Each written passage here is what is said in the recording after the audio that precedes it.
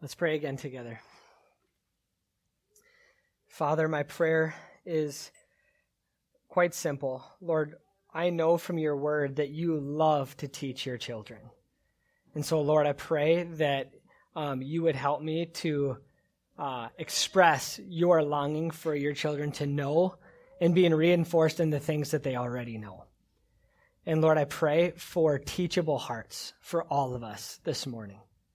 Because we know it pleases you, Lord, when we walk humbly, when we receive the word with meekness. And so, Lord, would you grant that grace for us as we sit under your holy word. In Jesus' name, amen. I want to begin with a story by J. Adams. He was kind of a pioneer in the biblical counseling movement, the modern biblical counseling movement.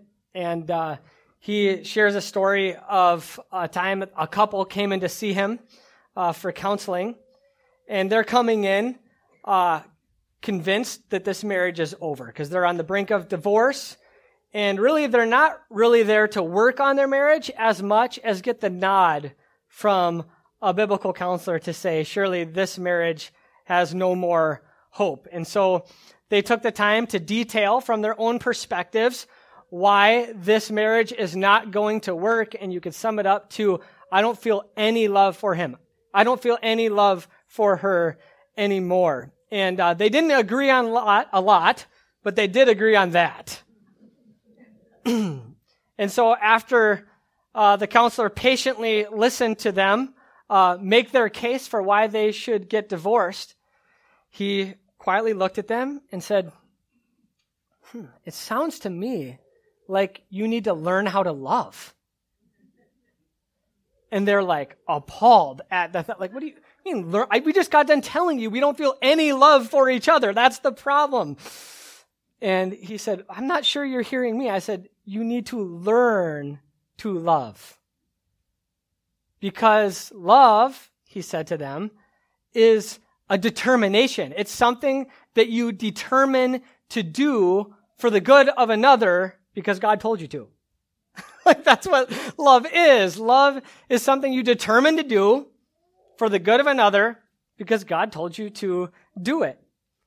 And it took a while in that session for them to start getting their minds and hearts around the fact that love isn't first a feeling, but it's a determined effort under God to do what he calls us to do. Feelings do follow, and feelings are important, but they're not everything when it comes to love. A truth that we definitely need to hear again and again in our day. Love takes many concrete forms, and it's going to be a dominant theme in the message today. So it makes sense to me at the outset here to not just speak about love in generalities, but to give it its biblical teeth. So it kind of sinks in to our hearts a little bit more, that love is not just a feeling, it's a determination to do good to one another because God told us to. And love takes a lot of concrete forms. Even take, for example, the one another's of Scripture.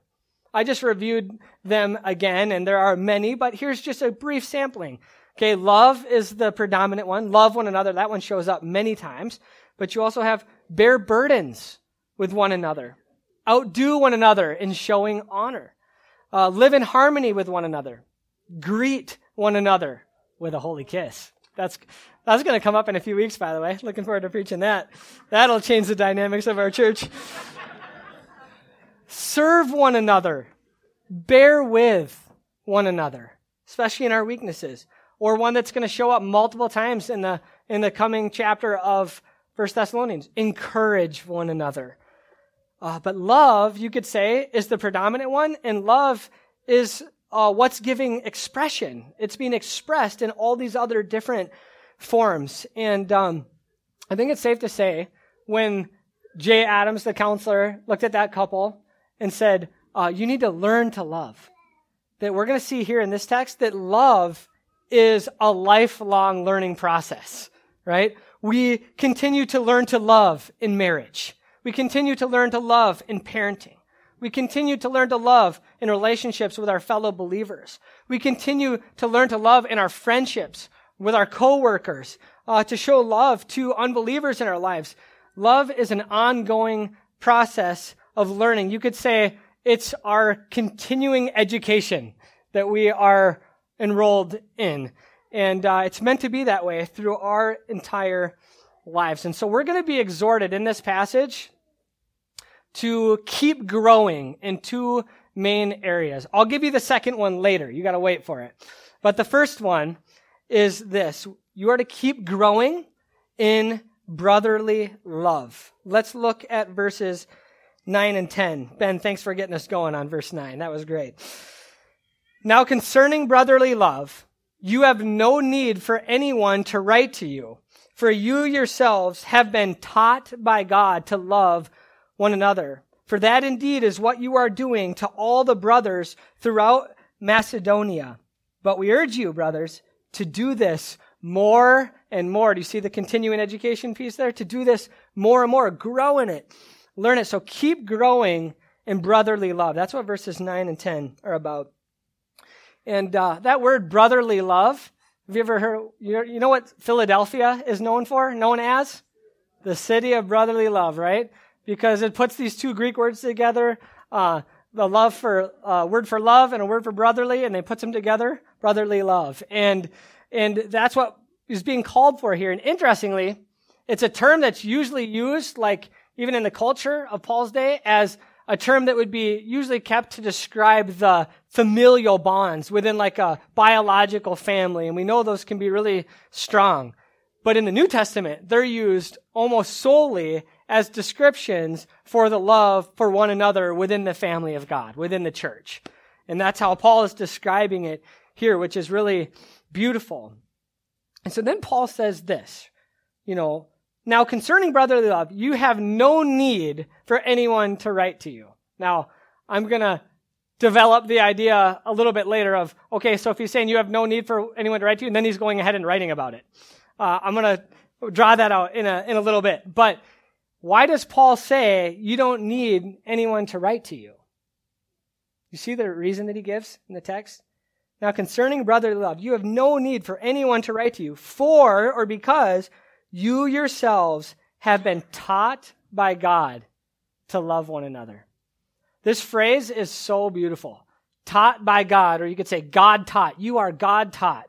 That's why you don't need anyone to write to you. And with that phrase, Paul is drawing attention to a massive whole Bible reality. He's talking about the new covenant, the reality of the new covenant, that they are God taught. So he's capturing in that little phrase, taught by God, an entire constellation of ideas in the Old Testament. Tons of Old Testament meaning here that are being drawn to the surface. And I think it would be helpful to just think about that together a little bit.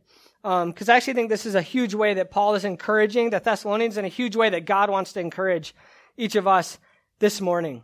So let's explore that idea of being God taught and develop it a little bit from Scripture. Now, there's a lot of scriptures I could go to, so I have to try to summarize big swaths of it and then bring us to a few places where we can get our footing. But, for example, when we talk about being God taught, you can look at a cluster of teaching in the prophets that describe people, you could say peoples, nations, flocking to God's holy mountain in Jerusalem to be taught by God. And this is fulfilled in part with Jesus and his earthly ministry and people flocking from all over. And it's kind of interesting. Karen and I were reflecting on that even this morning, that picture Jesus during the Sermon on the Mount. Matthew takes pains to describe how far people are coming, just streaming from all over to come. Now, that's predominantly Jewish, but the reality is that people from all nations are going to be streaming to Christ, to be taught. And the way that the prophets talk about it is not that just that they stream to Jerusalem to be taught by God, but once they are taught in the way that's being described here, it leads to life change, an experience of peace that their hearts longed for that's all of a sudden being realized. And it's something that has eternal effects. It's something that starts when they're taught and then continues to well up and spill over into an eternity of peace and security and joy. So this is something that flesh and blood cannot teach. This is not something that ultimately a human can communicate to the soul of man. This is something that God does directly to the heart. Paul's saying, you are God taught. I want to draw out a couple specific passages that I want you to see, and so we're going to take the time to go there. So if you want to hold your finger in 1 Thessalonians 4 and turn with me to the book of Jeremiah, chapter 31, familiar to many, I'm sure, but it'll be a good review.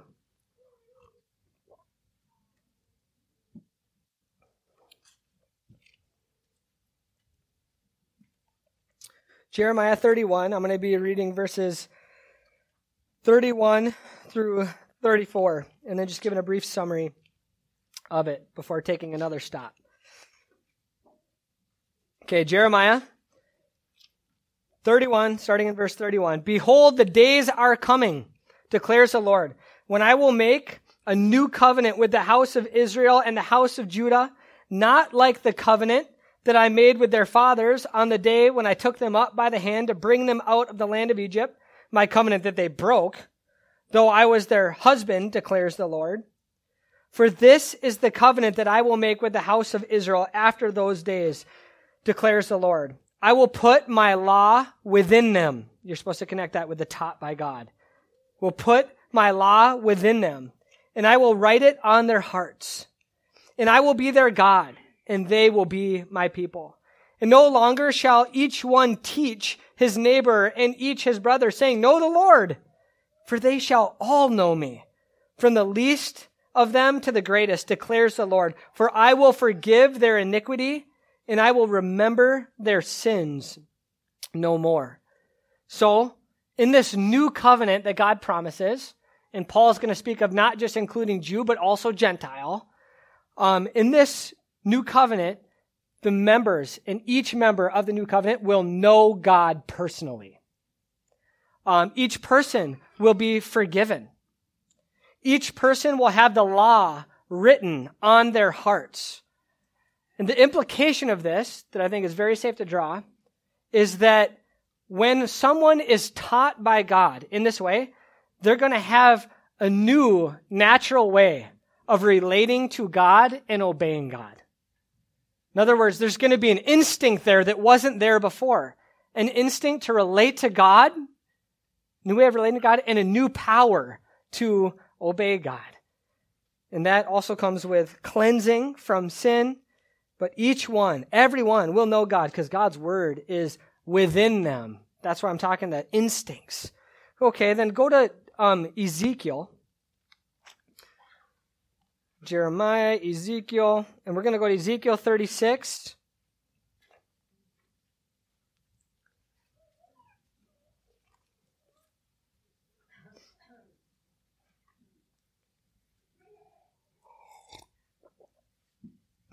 I would love to spend more time in building up in this chapter, but one of the things that's really beautiful here is that, Israel had dragged the name of God through the mud, and God is going to vindicate the greatness of his name, and the way he's going to do it is not just by wiping them out, but by transforming them.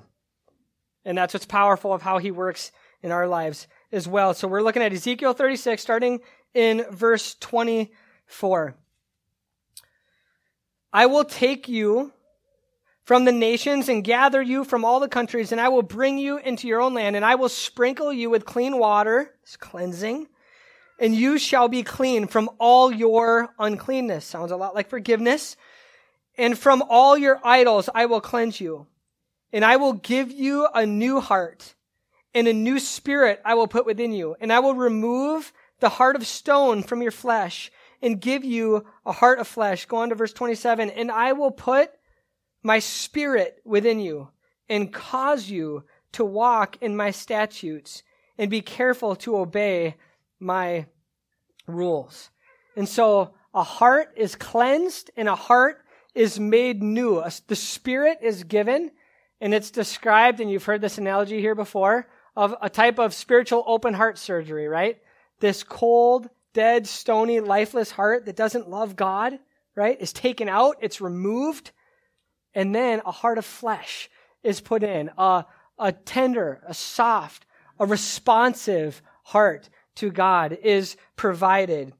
And the implication here too is that there's new instincts to obey God. I will cause you to walk in my statutes. There's something about what God's going to do internally that is going to have all kinds of external implications. In other words, they're going to be taught by God such their instincts are to be actually obedient to him, which was not true before as they were part of the old covenant.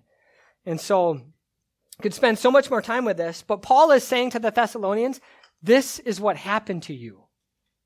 God has taught you in this way.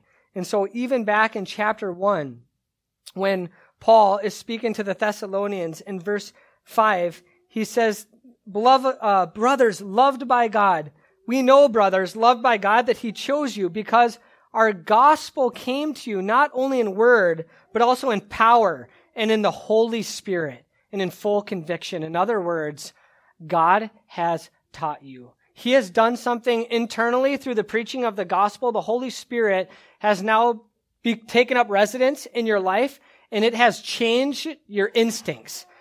So when Paul says you have no need for anyone to write to you, when it comes to loving one another, it's saying you've been taught this way. The law is written on your heart. You've internalized this because I've made it not only myself more personal, but my word more personal to you, such that you can actually have an instinct to obey it. And when it says the law, like in Jeremiah 31, the law is written on your hearts. What is the law if you boil it down? Love God, love your neighbor. And Paul's saying you're doing that because you're taught by God. God's given you, you could say, a heart to do that. This is a beautiful thing that Paul is saying to them. God has changed you in this way. You don't need the letter in one sense because you are God taught. And it's not just the Apostle Paul that spoke this way.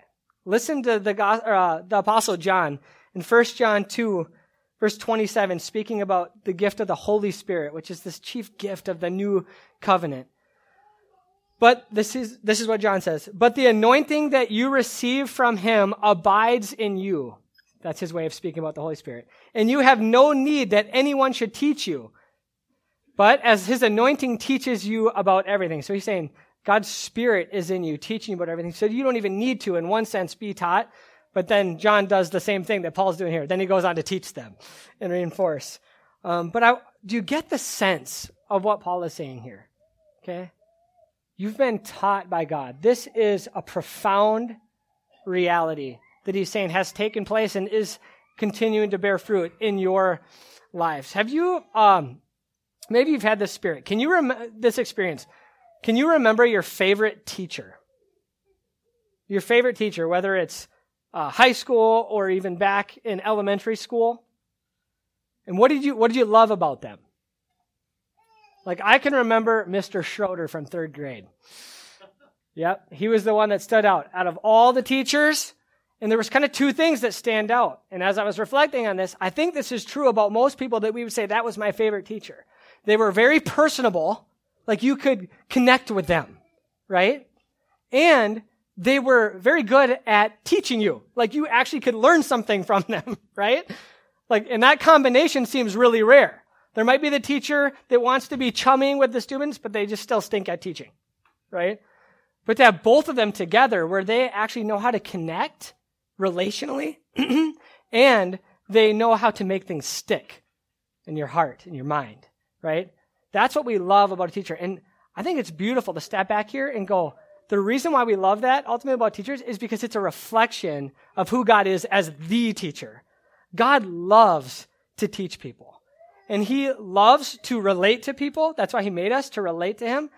And he is able to make things stick, the most important things stick on our souls like no one else is able to. He is our ultimate teacher. So it's an awesome thing to be God taught, to have God personally teach our hearts. And this comes through the gospel. Ultimately, when the gospel is shared with us, and the Spirit that inhabits us, we are changed and we respond differently to God from that point forward. And so, as believers, I think one of the big takeaways here is we are meant to revel in this reality. it's a miracle to be God taught. To go from not having an inclination to know and follow God to now having an inclination, and that being a new instinct to relate with God sweetly and to be able to follow God's word, not as some big burden in your life, but as a joy to honor your Heavenly Father. This is evidence of being taught by God, and this is sheer grace that God does this, that he works in our hearts in this way. And this accounts, his grace accounts for our new inclinations. And so we want to glorify the teacher. We want to praise him today for what he has done in teaching us and giving us these new instincts. So let's pick up in our text, reading through verse 9 again, and then picking up in verse 10 where Paul gives them another affirmation. So now concerning brotherly love, you have no need for anyone to write to you, for you yourselves have been taught by God to love one another. For that indeed is what you're doing to all the brothers throughout Macedonia. But we urge you, brothers, to do this more and more. And so Paul loves to affirm the people of God. He's told them that they're God taught, encouraging them with that. And then he's here saying that you're already doing this. You're already loving. And he said earlier in chapter 3, verse 12, you're doing a really good job of loving your brothers and sisters in Christ. Let me just read that. Chapter 3, verse 12. And may the Lord make you increase and abound in love for one another and for all as we do for you. And so he's saying your love, you have very real love for your brothers and for all, speaking of unbelievers. And he's saying, may this increase and abound. And here he's saying, this love's already evident. And it's interesting that he's pointing out not just that they're loving believers in their local church, but they're loving believers beyond that. Did you notice that? You're already doing this to all your brothers throughout Macedonia. So these Thessalonian believers can't be throughout Macedonia all the time, right? So in what sense, are these Thessalonian believers loving their brothers and sisters throughout Macedonia? And there's just a sweet takeaway here is like they're doing it by their example and by their reputation. That's what Paul says in chapter 1, verse 7. And I think we know what this is like experientially. So have you heard news about a Christian outside of this local congregation? Like you just heard about someone walking with the Lord. Heard about their life, the good that they're doing, and you find your heart encouraged by it, strengthened by it, instructed by it. Well, that's what's happened throughout Macedonia and Achaia, according to Paul, is that their reputation has spread by their good works, and so they're loving, by their example, their brothers and sisters, even from a distance. And I think that's just a really encouraging thought when it comes to what your life can be like. You could be rightly planted in one place your entire life, and just by being faithful right where you're at, it's going to have this influence and ripple effect that you're going to love people far beyond those in your immediate sphere of influence. That's a powerful thing, but it starts with loving people right there. So we're back to this question. Why does Paul write even though he said they don't need him to? Why does Paul write even though he said they don't need him to? And he does this again, by the way, in chapter 5, verse 1. Look at this. Now concerning the times and seasons, brothers, you have no need to have anything written to you. Guess what he goes on to do? Write to them about these things. And so why does he do that? I think you could anticipate the answer. It's because there's room for growth in all of us, right? Paul knows that he hasn't arrived and he knows that they haven't arrived. And so this is just Paul's mindset. That's why he says that you do so more and more. There's a certain mentality he's wanting to see embedded into the minds and the hearts of the Thessalonians. That they don't coast or loiter on the way to heaven, but there's a type of holy discontentment where there's a longing to press on, a longing to grow more in the grace and the knowledge of the Lord Jesus. So he writes them, even though in a sense they don't need it because there's room for growth, but in a fallen world, there's also needs for reminders, right? There's a great need for reminders. The fall has had massive effects on our minds and our hearts, and we have a tendency to forget even the most important things. So there's a principle here. There's a principle here that can show up in every single relationship in our lives. And the principle really comes down to the need for repetition. The need for repetition and discipleship. The apostles thought this way constantly. And as a quick aside, I think this is crucial to a good philosophy of education, by the way, is that there's repetition, that things are going to be ground in because we aren't going to remember it the first time. We need to be reminded over and over again. Look how important this was, for example, to the apostle Peter.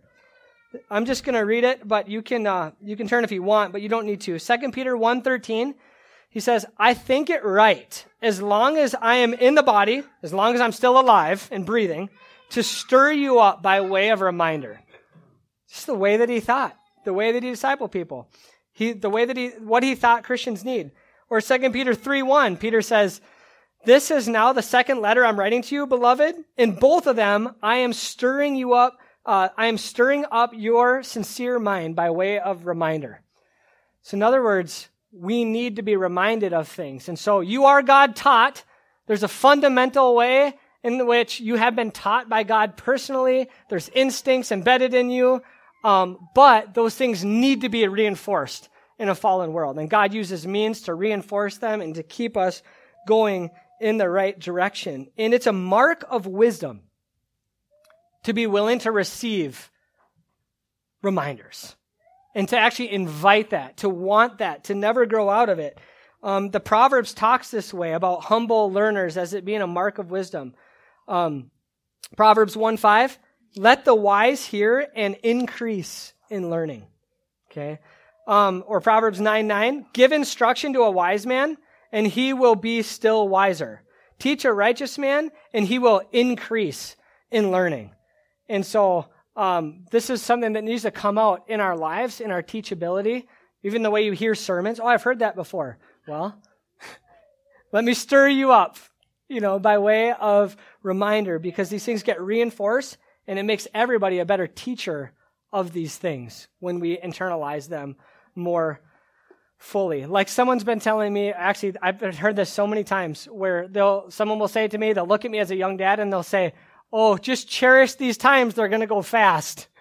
I hear it so often, but when I hear it, I just keep saying, every time you're around me, you just keep reminding me of that because I know I'm going to forget it. And I know I'm going to need those reminders. It's just one little example. Like, please keep telling me that because those words will be timely. And sometimes I'll need those reminders even more than I do in this moment. And so, when we are taught by God, you could say, I've used this analogy before, it's like he puts seeds on our hearts, okay? All of this potential. But there is very real responsibility in seeing to those seeds growing. So something is there, you're taught by God, but it's also something to be cultivated. So do so more and more. And that leads us to our second point, okay? We are to keep growing in our brotherly love, but we're also to keep growing in personal responsibility.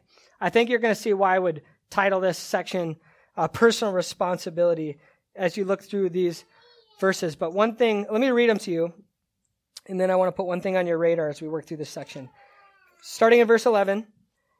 Okay, so after he says, do this more and more, and to aspire to live quietly, and to mind your own affairs, and to work with your hands as we instructed you, so that you may walk properly toward outsiders and be dependent on no one. So as Paul's shifting into this next section, I want you to go, okay, content-wise, in verses 9 and 10, 11, 12, they're different enough where we can take those as two separate points, but there's a deep connection between the two that we ought not miss. He's in the same stream of thought. Personal responsibility is an expression of love. This is huge.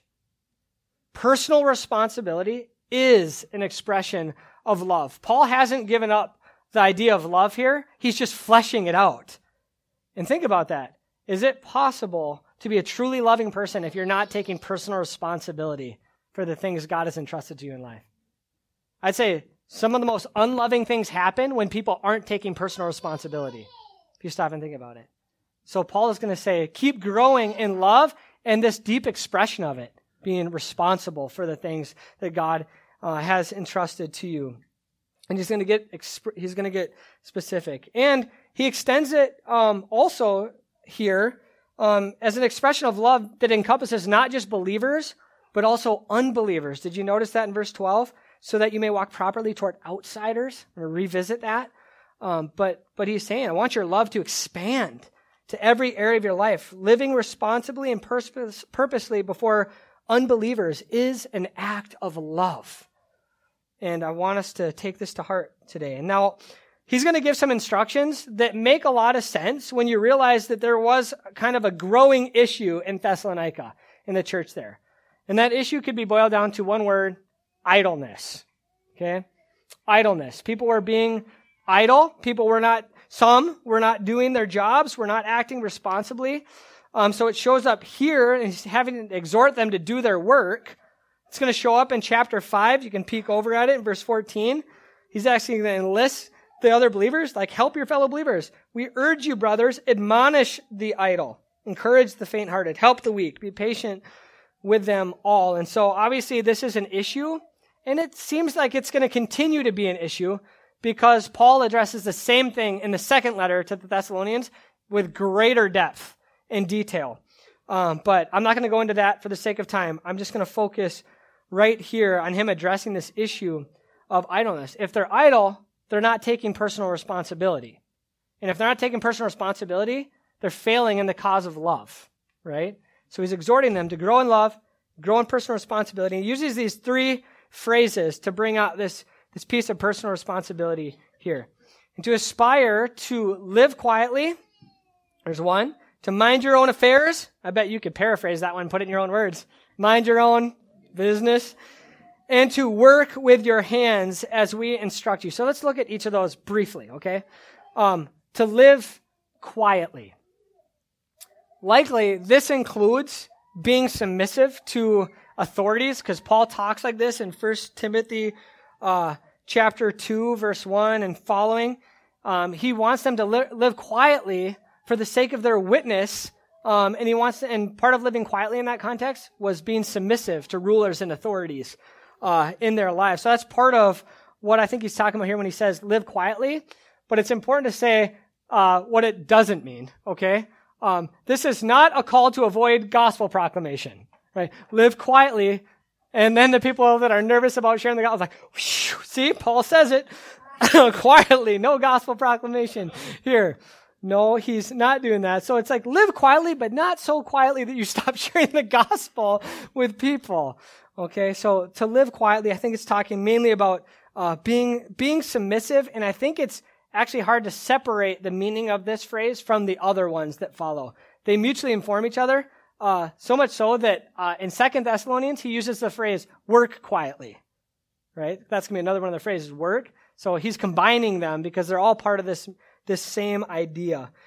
So live quietly. Next one, mind your own affairs, or mind your own business, right? So in other words, he's saying stop meddling. So some of them were busy, all right, but they were busybodies, right? They weren't doing their job, so they had all kinds of time to run around and meddle in things that was not their primary responsibility, okay? So Paul is dealing with this issue here and saying, do what you're supposed to be doing. Don't be busybodies. Mind your own business. Have something to attend to. How does that old saying go? Satan makes, what is it? Or idleness is a Satan's workshop. Is that it? Yeah. So the way I say it to my kids once in a while is when they're not doing what they're supposed to be doing, is to be able to say, like, I know someone that would love to give you a job. And just to help give a little sober thought, it's not a small thing to not be doing the things that we're actually meant to be doing. Think about David on the roof of his palace, right? When the time when kings were leading their men out to war, what was he doing? We don't have to go down that rabbit trail right now, but I'm just trying to make the point. Idleness, right, gets us in trouble. Paul knows this very well, so he's giving some wise instruction. He doesn't want Satan to give them a job, right? He wants them to see that God's already given them a job and to start doing it, even their own honest work. And that leads us to that third phrase, right, where Paul says, and to work with your own hands as we instructed you. This is Paul's way of saying, do honest, productive work. Paul is affirming the goodness of work here. A lot of us just think because we we do our work in the midst of thorns and thistles all the time because this is work in a fallen world. We often think that work is a product of the fall, but work is a pre-fall reality. It's a good thing. It's something we'll actually do productively in heaven, but we're going to love it, every minute of it. But now it can be difficult, but it's important that we do productive work. Paul was an example of this, along with the other missionaries. These guys worked their tail off so that they could keep preaching the gospel and not be a burden to these young believers. And so Paul set that example of hard work, and now he's saying, embrace that, follow that example. So another way of putting this is that able-bodied people should be self-supporting and not mooching off of other people. Isn't this an important principle that if our society embraced it, we would be in a lot better shape? Okay? Able-bodied people should be self-supporting, not mooching off of others. And again, in 2 Thessalonians, he draws this out a lot more, and that's where that famous phrase comes in. If someone's not willing to work, let him not eat, right? So able-bodied person should be self-supporting and not mooching off of others. So another way to put it is we should not be sinfully dependent on other people, okay? Or in unnecessary need because of our sloth or our neglect. This is what he's saying here. A capable person should be working and should be positioning himself to not just provide for their needs and the needs of their family, but also for others that are in need. So it doesn't cancel that out, but it just says those who should not be in need and they're all of a sudden in need because they're neglecting their God-given work, that's a problem. That's what he's admonishing here. So let me ask you this. So in the community in which we live, okay, many of us here live in Pierce, okay, this farming community, but you kind of get the flavor that kind of ripples out even beyond Pierce in Morrison County. How do people, generally speaking, view people that aren't willing to work, though they could?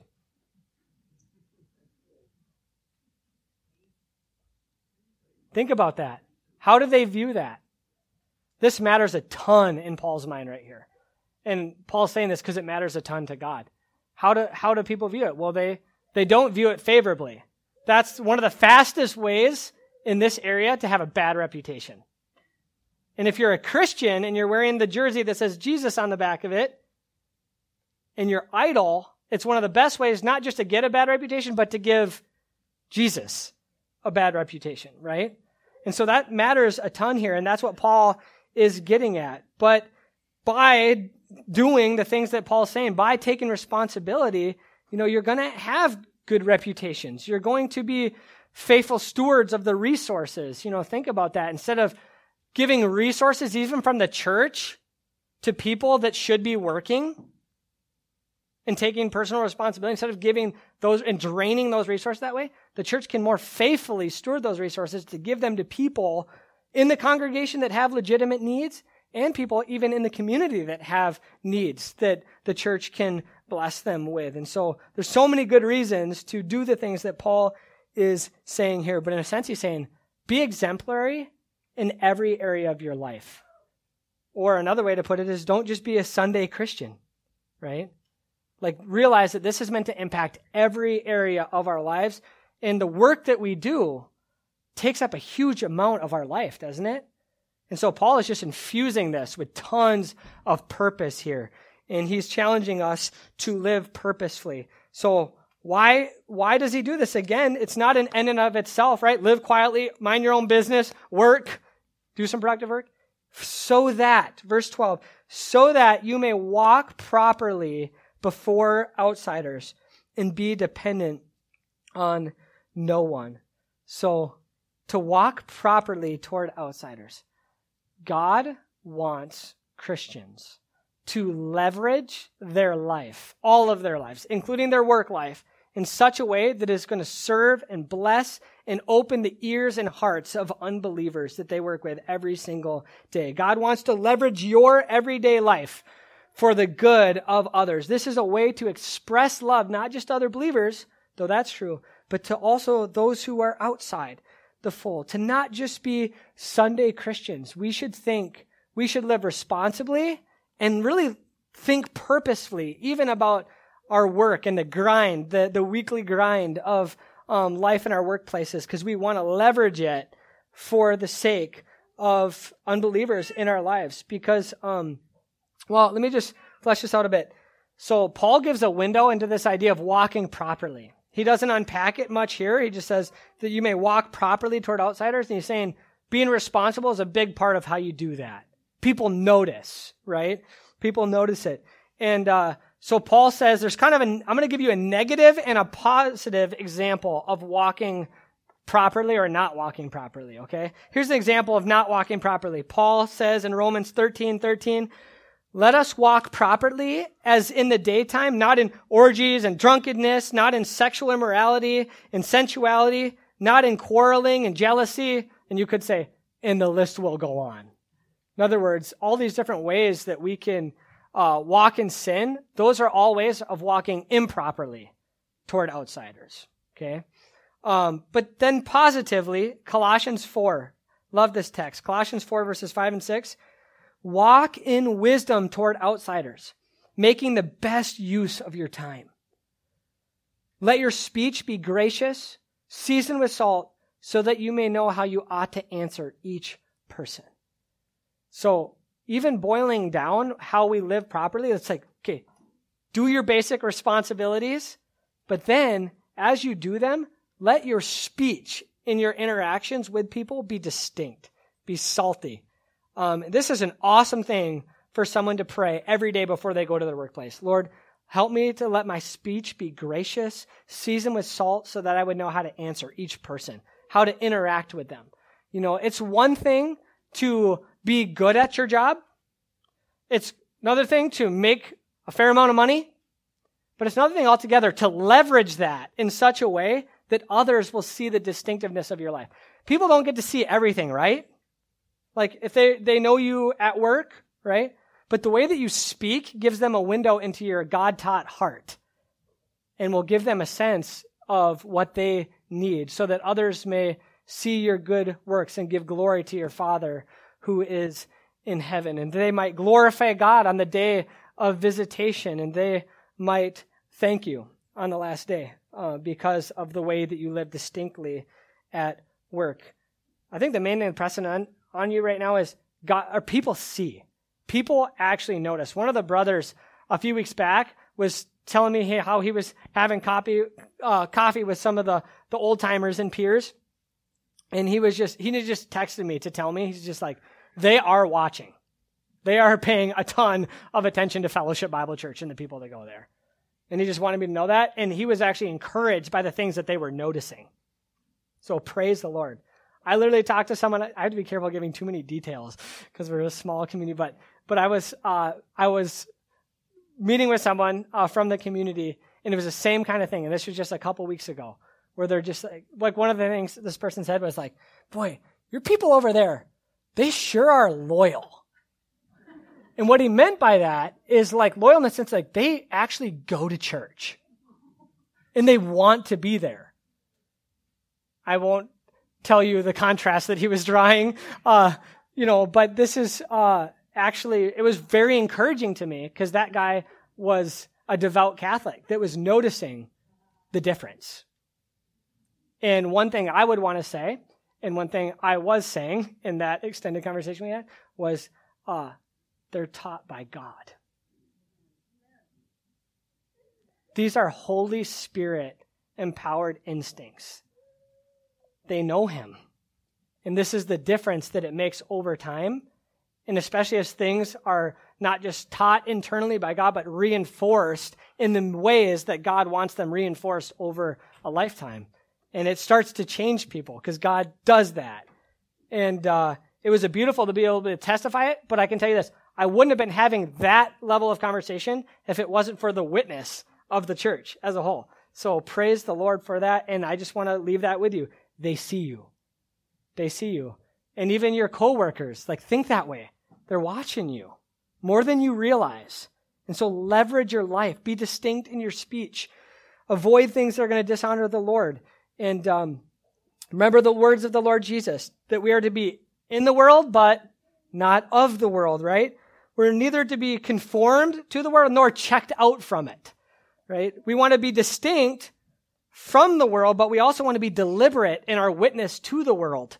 And that's why I keep saying we want to live responsibly, but purposefully, where we're actually engaging our minds to say, how can I leverage my time at work for the sake of the God, to open their eyes a little wider, right? Help them see something a little more clear. Make them wonder about something, to put a pebble in their shoe that they have to walk on and think about and notice in their lives.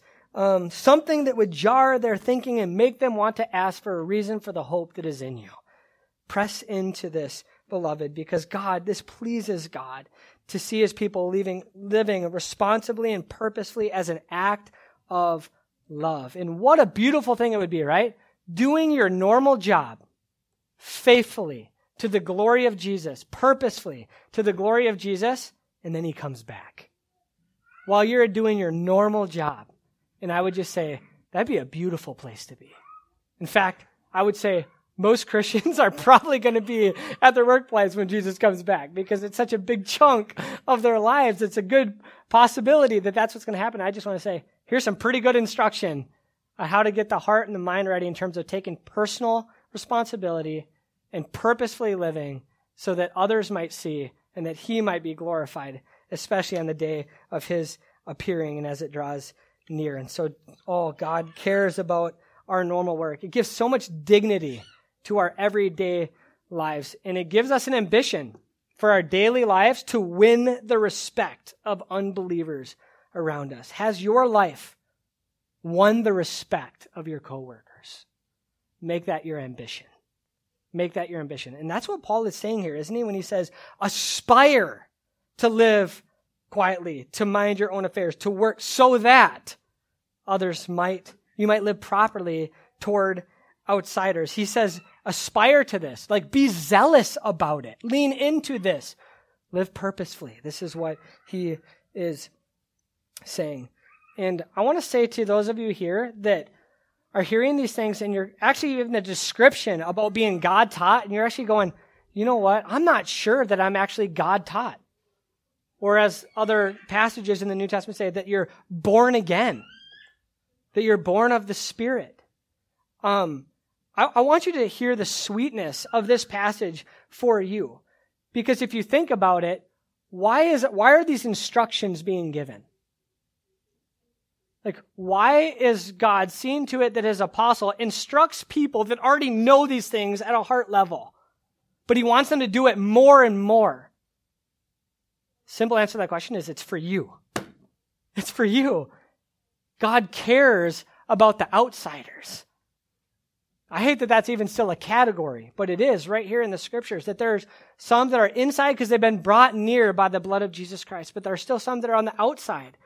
And God is setting things up by inspiring his people so that those who are on the outside might come to be on the inside. That God, this text shows how much God wants you to know him. Because he's having all of his people live purposefully so that you can see him, so that you can know him, so that you can be awakened to your need for his son, Jesus Christ, and the provision that his son has made by dying on the cross and rising from the dead. And you're being told here in this passage that you can be a partaker of the new covenant. You can be part of the greatest covenant that has ever been made with man, the new covenant. And the way you become a partaker is by repenting of your sins and putting your trust in Jesus Christ. And the promises of the new covenant will come true for you. You will be forgiven your sins.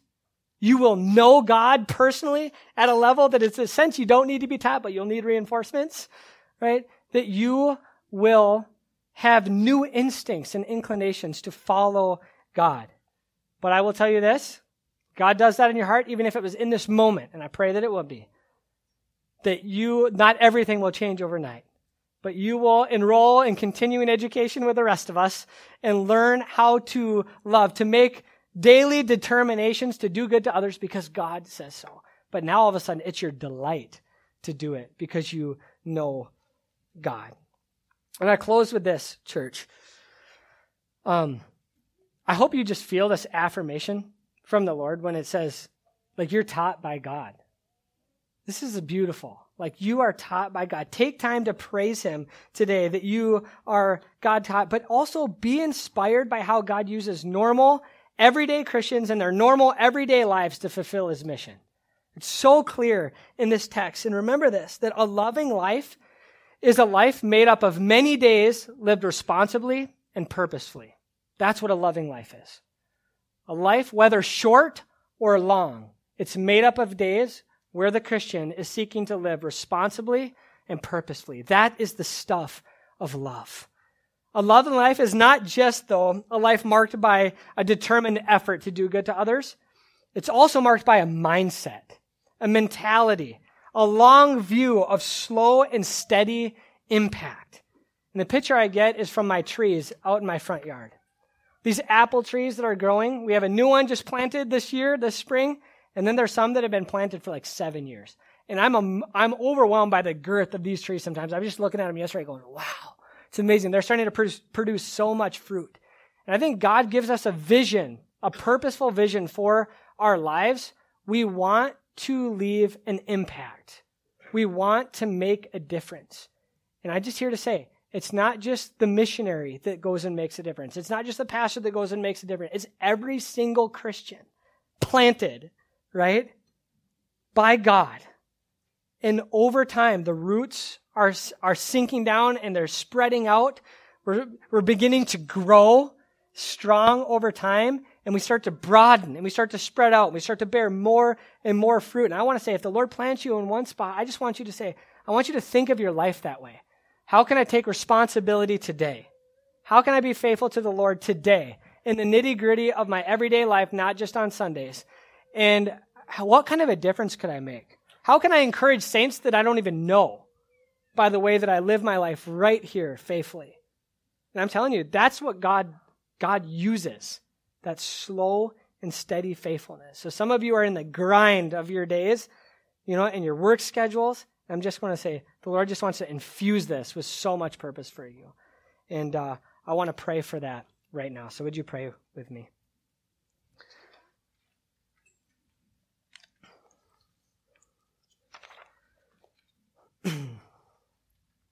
Father in heaven, I thank you for the chance to preach your word again this morning. And I thank you, Lord, for your heart for your people and for those who are not yet your people. Lord, we see your heart big in this passage. We thank you, Lord, that you have taught us to love one another. Lord, I thank you that though we once didn't have these instincts to follow you, to love you, to do your will, but now by your grace, through the working of your Holy Spirit on our hearts, you have forgiven and cleansed us. And you've given us new instincts and desires to want to please you by loving one another. Lord, I pray that you'd help us to grow in this more and more.